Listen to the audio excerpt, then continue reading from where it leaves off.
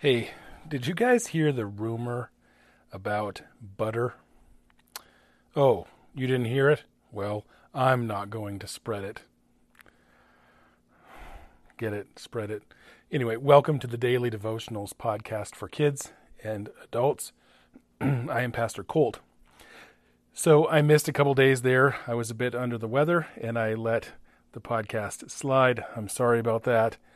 So we are in Mark chapter 4. Remember, Jesus is telling parables or stories that serve to make a point. And some people will get them, others will not.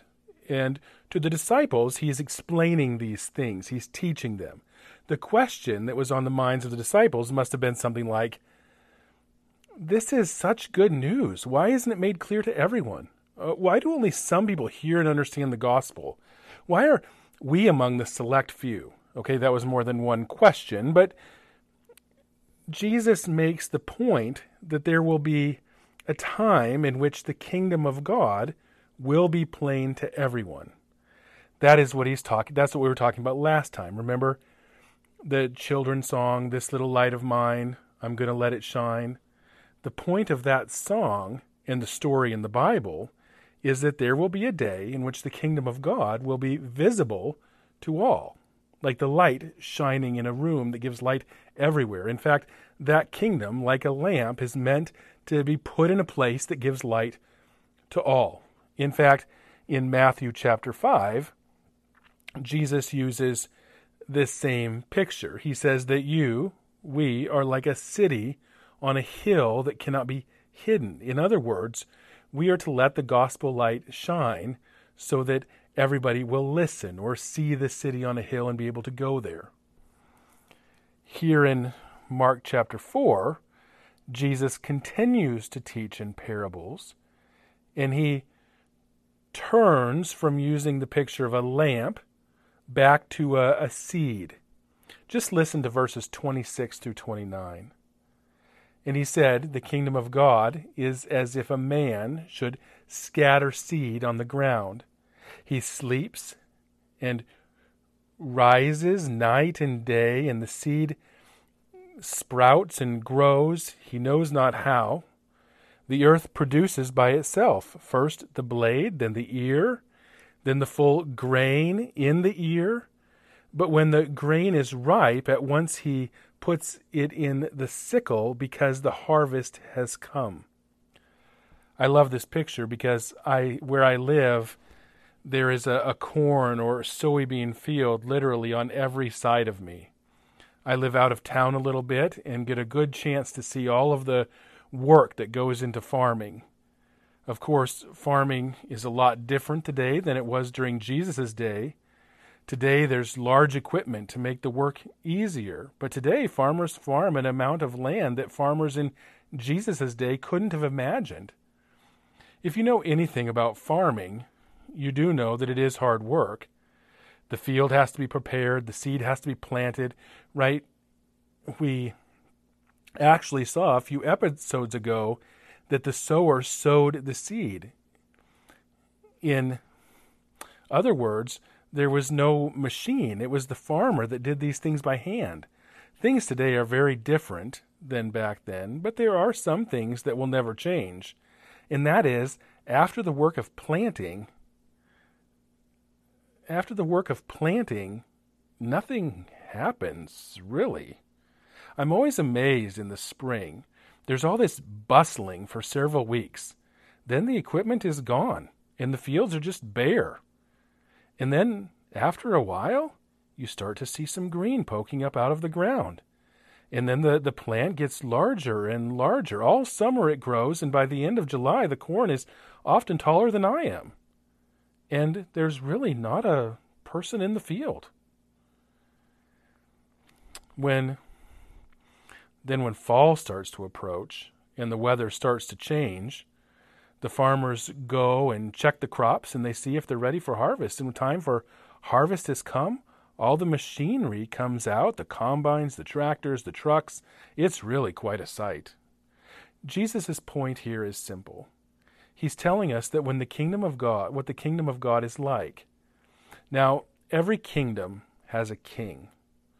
Well, the king is here that we're talking about is King Jesus. So this is Jesus' kingdom. It's like when a seed is planted and slowly but surely it comes into view, and it will be clearer and clearer until ultimately it will be fully realized at the harvest. This kingdom is Jesus' kingdom. And it didn't just come all at once, but it's coming slowly, like a plant growing until harvest. Think about the kingdom of God this way. The kingdom of God is now, but it's not yet. I know that's a little bit confusing, but it is helpful too. Someone might ask you, is the kingdom of God now? Are we in it? To that we must answer, yes, the kingdom of God is now. It starts off small, but it'll get bigger and bigger. But the kingdom of God is not yet, because not everyone submits to King Jesus now. You see, Jesus is king now, but not everybody recognizes him to be the king that he is. Paul tells us in Philippians that one day every knee on earth and even under the earth will bow before King Jesus. We're not there yet. So we say the kingdom of God is not yet. It is now because Jesus is the king. And the question for us is Jesus the king of me? Jesus isn't like any other king because he is perfect in his love and his wisdom. Everything he does as a king is good. Sometimes we don't understand why he allows the things to happen that he does, but we do know enough to trust him. Peter was confronted with some very hard things, and all of Jesus' followers were leaving him because times were tough. And Jesus turned to the 12 disciples and he said, "Are you going to leave me too?" And Peter looked at Jesus and said, "Where would we go? You have the words of eternal life." In good times, in bad times, is Jesus your king? Do you realize that everything that he asks of you is for your benefit because he loves you, he cares for you? But not only this great king stepped into the shoes of one of his subjects and died and paid for every sin of every person that would believe and trust in him and submit to him as King Jesus. That is a pretty good king to serve. So here's the question. Is Jesus the king of me? Ask yourself that. For memory portion here, we're going to do things a little bit differently. We're going to memorize some questions and answers. These are just the basics of what we believe. These come from what is called the Catechism for Boys and Girls. The first question is this: who made you? Pretty simple question. Who made you? The answer: God made me. Now, that's a pretty easy question. Very simple. Most of you got the answer without even me telling you. But it's a very important truth, because all over today you get different answers to that question. But the Christian's answer is God made me. Join us tomorrow for more of the Daily Devotionals podcast for kids and adults. My name is Colt Robinson. I am the pastor of Bethel Church in Yale, South Dakota.